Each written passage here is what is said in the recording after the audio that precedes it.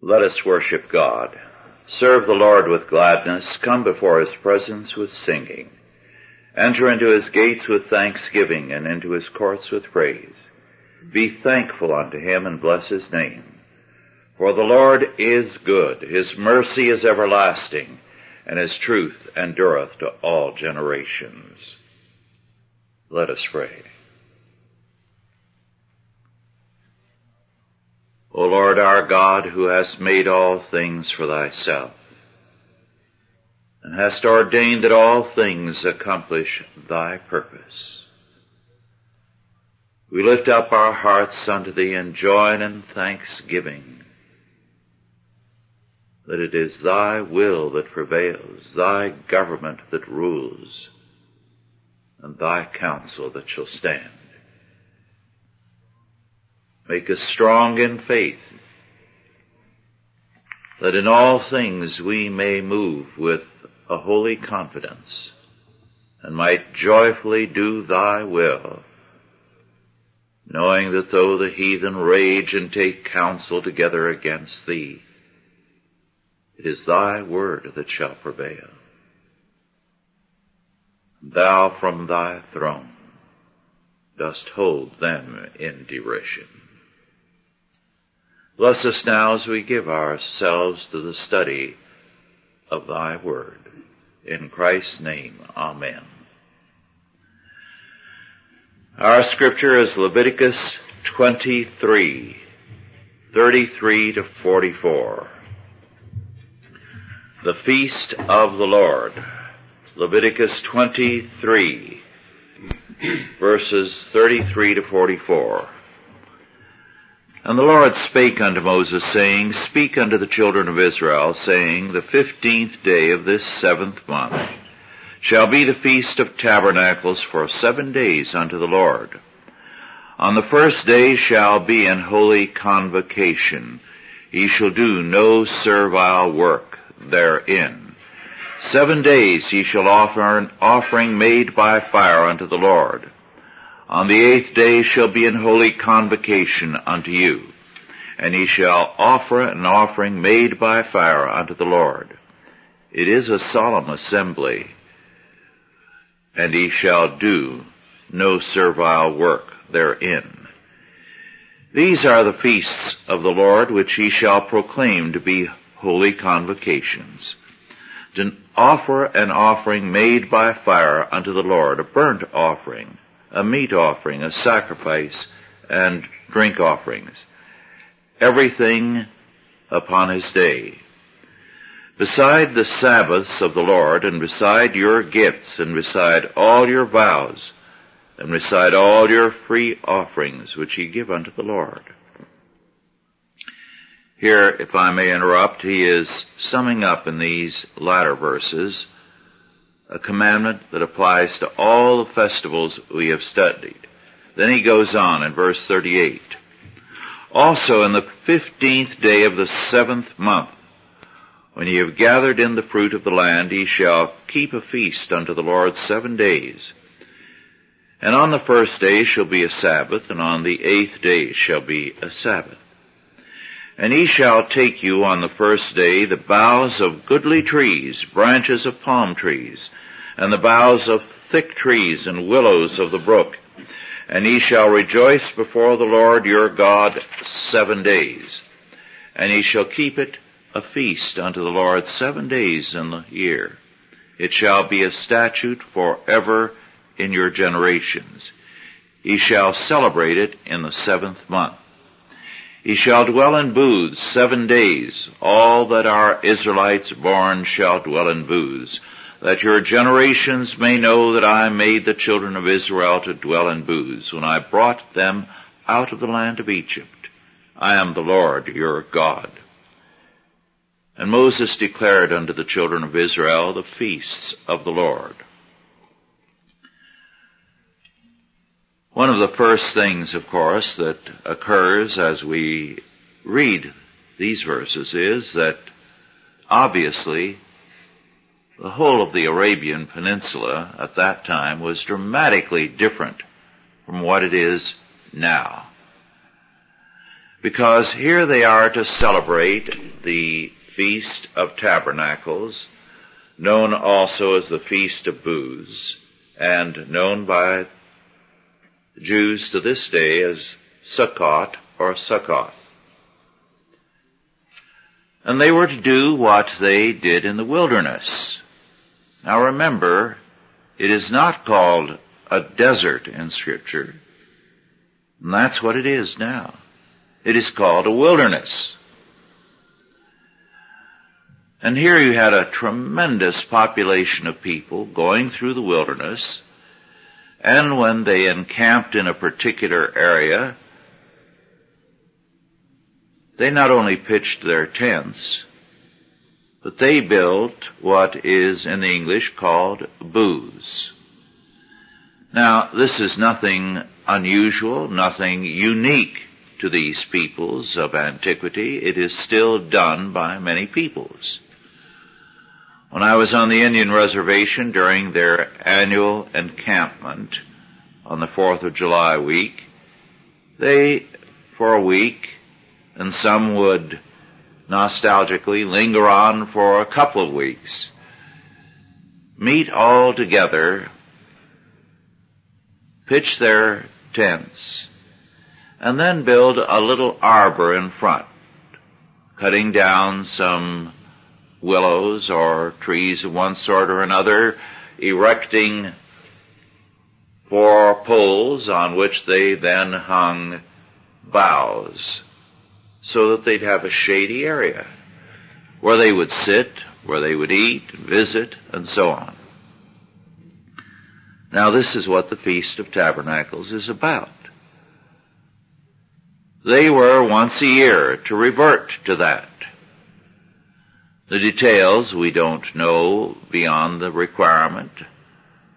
Apparently, in each community, they reverted to some such festival. But it was to remind them of the wilderness journey and how far they had come and how God had blessed them. Thus, the law required a week of such living to remind them of the wilderness journey, the difficulties therein, and how God provided in the face of all problems. Ahead of them was the Promised Land, a place they had not yet seen. Now ahead of them was another Promised Land, the fulfillment of God's kingdom and His eternal new creation. Again, a realm they had not seen, but one towards which they were to move in faith. There are references to this festival in 1 Kings 8:2 and 65, and in Ezekiel 45 verse 25. In Exodus 23:16 it is called the Feast of Ingathering, and the same term is also used in Exodus 34:22. It was harvest time, but it was also looking ahead to the ingathering of all nations into the faith. It was thus an annual dislocation of normal life. From living in stone houses, they now reverted for a week, 8 days really, to dwelling in tents. The contrast between the tents and their stone houses would bring God's work to mind. It was also a time of community celebrations, eating, dancing, and family reunions. In fact, it was also known simply as the feast, so that very commonly not even a name was attached to it. Everyone knew when you spoke of the feast, you were speaking of the Feast of Tabernacles or Booths or Sukkoth. In fact, in John's Gospel, when you find references simply to the feast. It is to the Feast of Tabernacles. Now, harvest festivals are common in many, many cultures, including the Canaanite. And so it's commonplace for scholars to show their wisdom by saying this was a Canaanite festival that Israel adopted. For that statement, there is no evidence. The obvious fact is the whole of the Feast of Ingathering, while a harvest festival differs dramatically from other harvest festivals in that it required going back to tents. It commemorated an historical event, the journey of Israel after its deliverance from Egypt to Canaan. Scholars seem to think that no one had minds before they were born, and that therefore when they propound some absurdity, it is beyond question. We have a reference to this festival in Nehemiah 8:13 through 17. After the captivity, beginning with Nehemiah's time, the people were told to build their tents for reasons of safety on their flat rooftops or in their courtyards, or if none of this could be done, to simulate the appearance of a tent or a booth in their house. And this is the way it is celebrated today. At this festival also the needy and the poor were to be helped. Living in tents reduced the apparent differences in the peoples. It helped further community. It is interesting that this festival was seen as messianic from Old Testament times, and among some Orthodox Jews still is. The church also recognized the messianic character of this feast. The sacrifices beginning with Old Testament times, the sacrifices at this feast looked ahead to the atonement and redemption of all nations. In fact, the rabbis held there were 70 different peoples in the world, 70 classifications. And so there were 70 sacrifices at the Feast of Tabernacles for the redemption in the Messiah of all peoples. On the other hand, very early, a heresy developed in Israel. At this time, they pleaded for their salvation the merits of their saints, of the fathers, Abraham, Isaac, and Jacob, as the ground for their peace with God. This also, appealing to the merits of the saints of the Old Testament, was done in the prayers of Yom Kippur.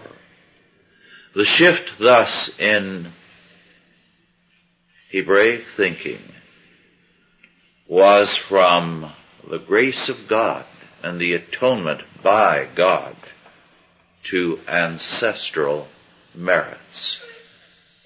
And this was one of the things that destroyed Israel. This was one of the indictments of our Lord. They were always pleading the fathers. And he said, your fathers stoned the prophets. What merit was there in that? However, in spite of this, even in the Talmud at a much later date, the festival was seen as looking to the redemption of all nations. Another aspect of this festival, as Israel developed its meaning, is very well described by Edersheim, and I quote, "When the choir came to these words in the Psalms, O give thanks to the Lord, and again when they sang, O work then now salvation, Jehovah, and once again more at the close, O give thanks unto the Lord, all the worshippers shook their lulavs towards the altar. When therefore the multitudes from Jerusalem, on meeting Jesus, cut down branches from the trees, and strewed them in the way, and cried, saying, O then work now salvation to the Son of David, they applied reference to Christ, what was regarded as one of the chief ceremonies of the Feast of Tabernacles, praying that God would now from the highest heaven manifest and send them salvation in connection with the Son of David, which was symbolized by the pouring out of water. For though that ceremony was considered by the rabbis as bearing a subordinate reference to the dispensation of the rain, the annual fall of which they imagined was determined by God at that feast, its main and real application was to the future outpouring of the Holy Spirit, as predicted, probably in allusion to this very rite, by Isaiah the prophet. Thus the Talmud says distinctly, why is the name of it called the drawing out of water? Because of the pouring out of the Holy Spirit, according to what is said, with joy ye shall draw water out of the wells of salvation. Hence also the feast and the peculiar joyousness of it are alike designated as those of the drawing out of water. For according to the same rabbinical authorities, the Holy Spirit dwells in man only through joy." Unquote. That last point is very important. This is why the festivals were seen as times of joy, and why it warped the festivals when, especially in the post-Christian era, Judaism turned some of them, at least, into times of mourning and concentration on past sins. It was a violation of the biblical faith that the Holy Spirit dwells in man only through joy. Our Lord made use of this rite of the drawing out of water when at the feast, and with reference to Isaiah 12:13 and Isaiah 44:3, he said in John 4:14, we also have a reference to all of this, but in John 7, verses 37 through 39, in that last day, that great day of the feast, Jesus stood and cried, saying, If any man thirst, let him come unto me and drink. He that believeth on me, as the Scripture hath said, out of his belly shall flow rivers of living water. But this he spake of the Holy Spirit, which they that believe on him should receive. For the Holy Ghost was not yet given, because that Jesus was not yet glorified.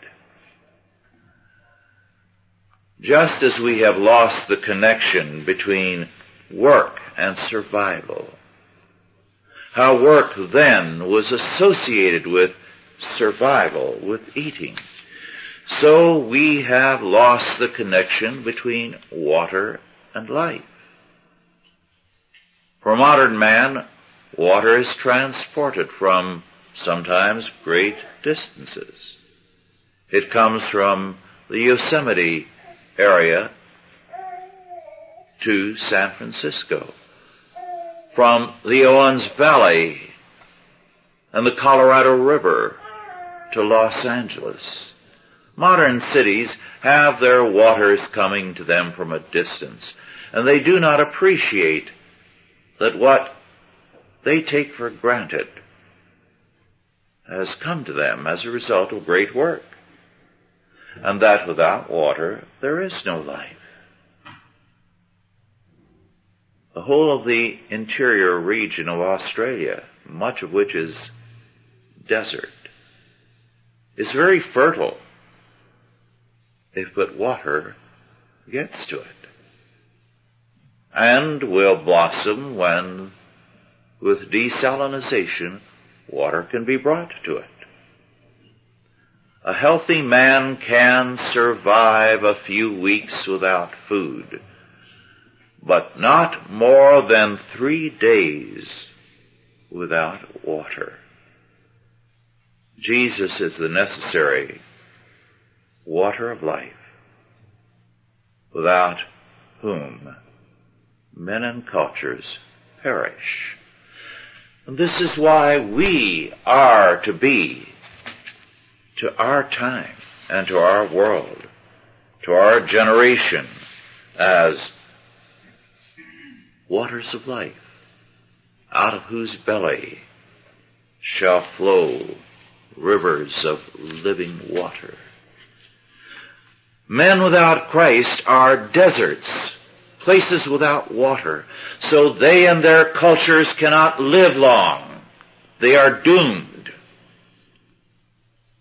But we, because we are members of Christ, who is the water of life, out of us flow to our cultures streams of living water. There were 2 important aspects of this Feast of Tabernacles which were not of Mosaic origin, but which were very much in terms with the meaning of the Feast of Tabernacles. These were first the pouring out of water, which our Lord made reference to. The second was the illumination of the temple. Both represented tremendous insights into the meaning of this festival and of Christ and of His coming. All the lights were put out in Jerusalem, all the fires, so that the whole city was plunged into darkness. Then all the fires were lit as people came and took fire from the altar, from Christ, as it were. With this in mind, our Lord declares, I am the light of the world. He that followeth me shall not walk in darkness, but shall have the light of life. The Apostle John in John 1:4-9 stresses this same fact. This is the light of God which came into the world, and the darkness cannot put it out, or it can also be read, cannot comprehend it.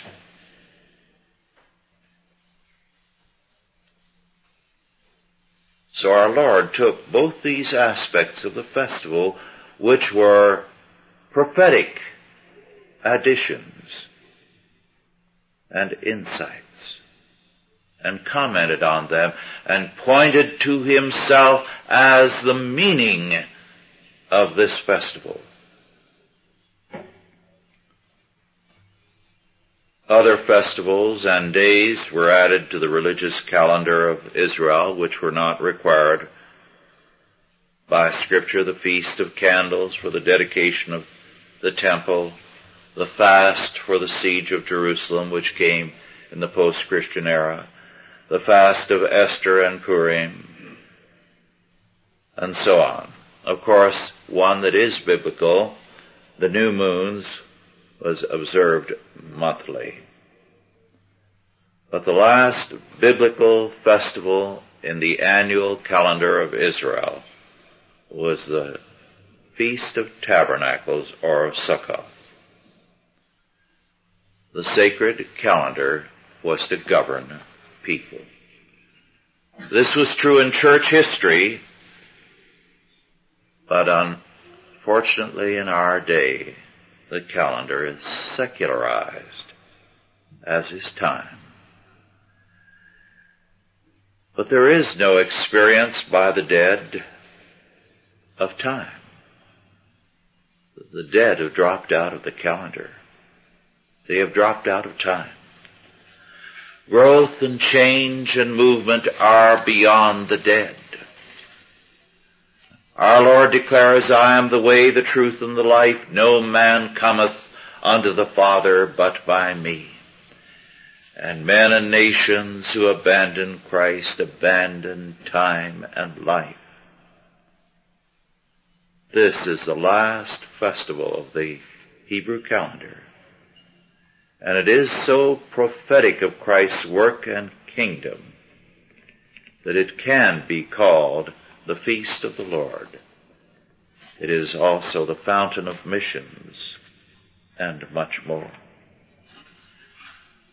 But men without a holy calendar have lost a sense of time. The calendar now is civil. Essentially civil. We have the birthday of national leaders. We have the commemoration of important days in American history, like Independence Day. We commemorate groups like labor and mothers and so on. But a civil calendar looks to the past. It has no vision of the future. And a true view of time means that we recognize the importance of the past and the present and of the future, and of a conclusion, a solution, a culmination that has meaning in terms of past, present, and the future. But today, because the calendar is civil, it is meaningless. It has no true vision of the future except of power, except of control by the state.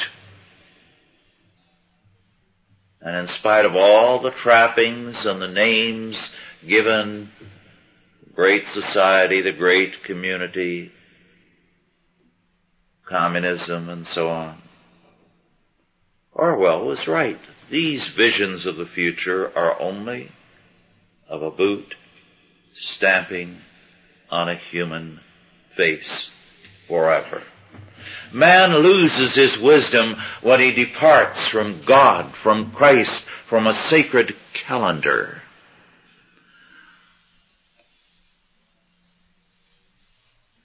In the last century, a very powerful congressman commented at one time about his fellow congressmen. He said it was impossible for members of Congress to open their mouths without subtracting from the sum of human knowledge. Well, this is what happens when men lose their vision in terms of a biblical faith. We read in Proverbs 29:18, where there is no vision, the people perish.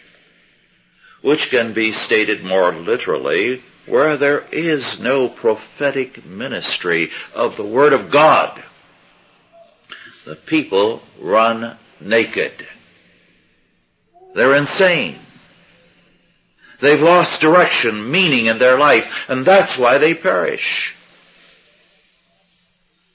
Because having lost all sense of direction, having no vision of what God requires, like madmen, they run around naked, unable to provide or care for themselves. These are men and nations now without Christ. But we are called to be a source of living water unto the world, and to be the light of the world. Our Lord, in the Sermon on the Mount, again refers to this aspect of the Feast of Tabernacles. Ye are the light of the world. This is our calling. Let us pray.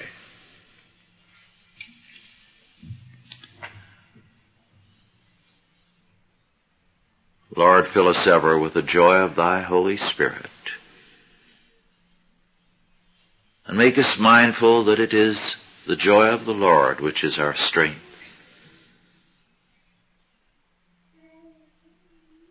We thank thee for thy word and for the vision it gives unto us.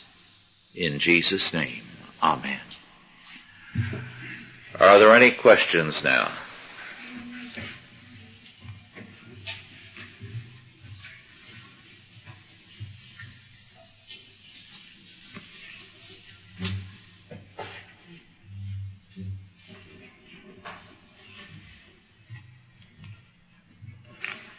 Yes.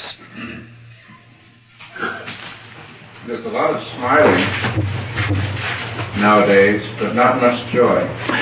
Very good point, yes. Joy is something that comes from within.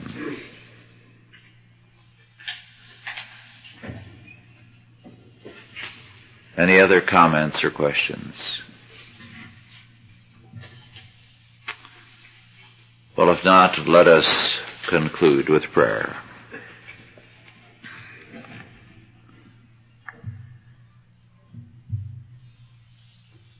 Lord, we pray that time, the calendar, and the world may be reclaimed for our Lord. Use us to this end. Fill us with joy and the confidence of thy word. Make us more than conquerors in Jesus Christ. And now go in peace. God the Father, God the Son, and God the Holy Ghost bless you and keep you, guide and protect you, this day and always. Amen.